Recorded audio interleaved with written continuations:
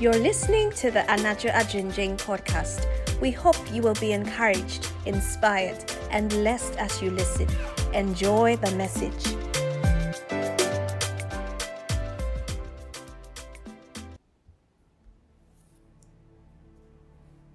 Happy Easter, family. Today, I was meditating on the death of Jesus on the cross, and God gave me a word, and it blessed me so much. And I'm so excited to be sharing this word with you. I pray that it blesses you way more than it blessed me. Amen. So let's dive right in. Revelations chapter 5, verse 5 to 6. And one of the elders said to me, "Weep no more. Behold, the Lion of the tribe of Judah, the Root of David, has conquered, so that he can open the scroll and its 7 seals." And between the throne and the 4 living creatures, and among the elders, I saw a lamb standing, as though it had been slain, with 7 horns and with 7 eyes, which are the 7 spirits of God, sent out into all the earth. You see, now whatever it was definitely a huge problem with no answer or solution inside. I humor myself by thinking about it this way. If John was in heaven and this problem made him weep, then it was a really big problem. But an elder tapped John on the shoulder and told him not to weep, because the Lion of Judah had conquered. What a befitting description for the one who will solve this problem that brings the whole universe or multiverse to a grinding halt. Surely this one must be mighty and powerful, ferocious, clad in shiny armor, with medals of honor decorating this armor, a conquering lion. See, but then in the next verse, when John looked, he saw a lamb standing as though it had been slain. What an anticlimax. He must have expected to see something so mighty, but he saw something so feeble. He must have expected to see something so powerful, yet he saw something so weak. He expected to see a valiant lion, but he saw a slain lamb.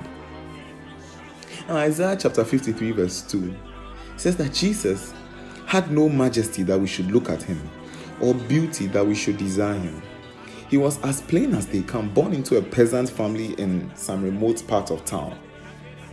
The people expected their Savior to come to them looking so powerful and sophisticated. But Jesus was so ordinary, born in Bethlehem and raised in Nazareth. The story of Jesus is also so plain and simple. Many people who are wise in their own eyes discard the story of Jesus as utter nonsense. Stories of heroes show that all these were figures larger than life: Alexander the Great, Julius Caesar, Napoleon, etc. All these were mighty conquerors.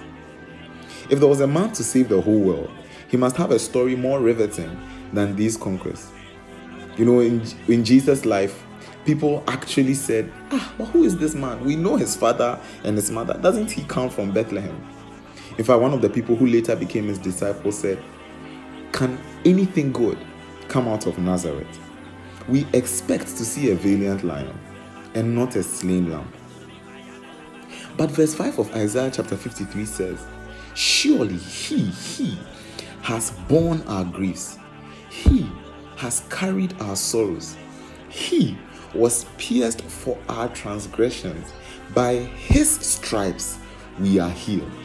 Surely this lamb, this ordinary man, this plain story has solved the problem of the ages. Surely this lamb has brought us peace. While we think on these things and praise Jesus for this wonderful gift, ladies and gentlemen, please let us consider this.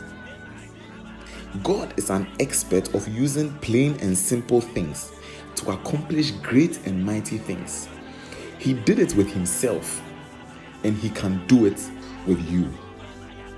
What must we do to have Jesus make something extraordinary out of our simple lives? Again, we must do something so simple. It doesn't require a 6-year course or military training. You don't need connections or a fat bank account. You must only believe.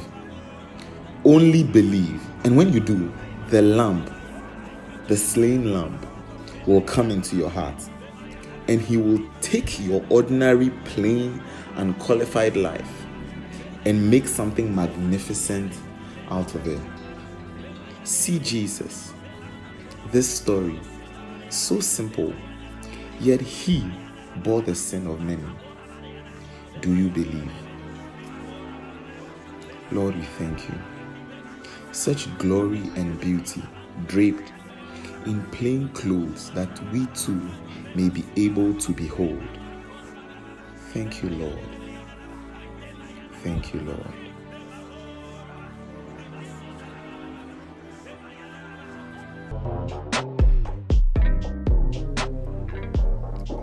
Thank you for tuning in to this week's episode. For more information, do visit our website, anajoajinjing.com. And if you were blessed, you can subscribe and share to your family and friends. Once again, thank you for listening. God bless you.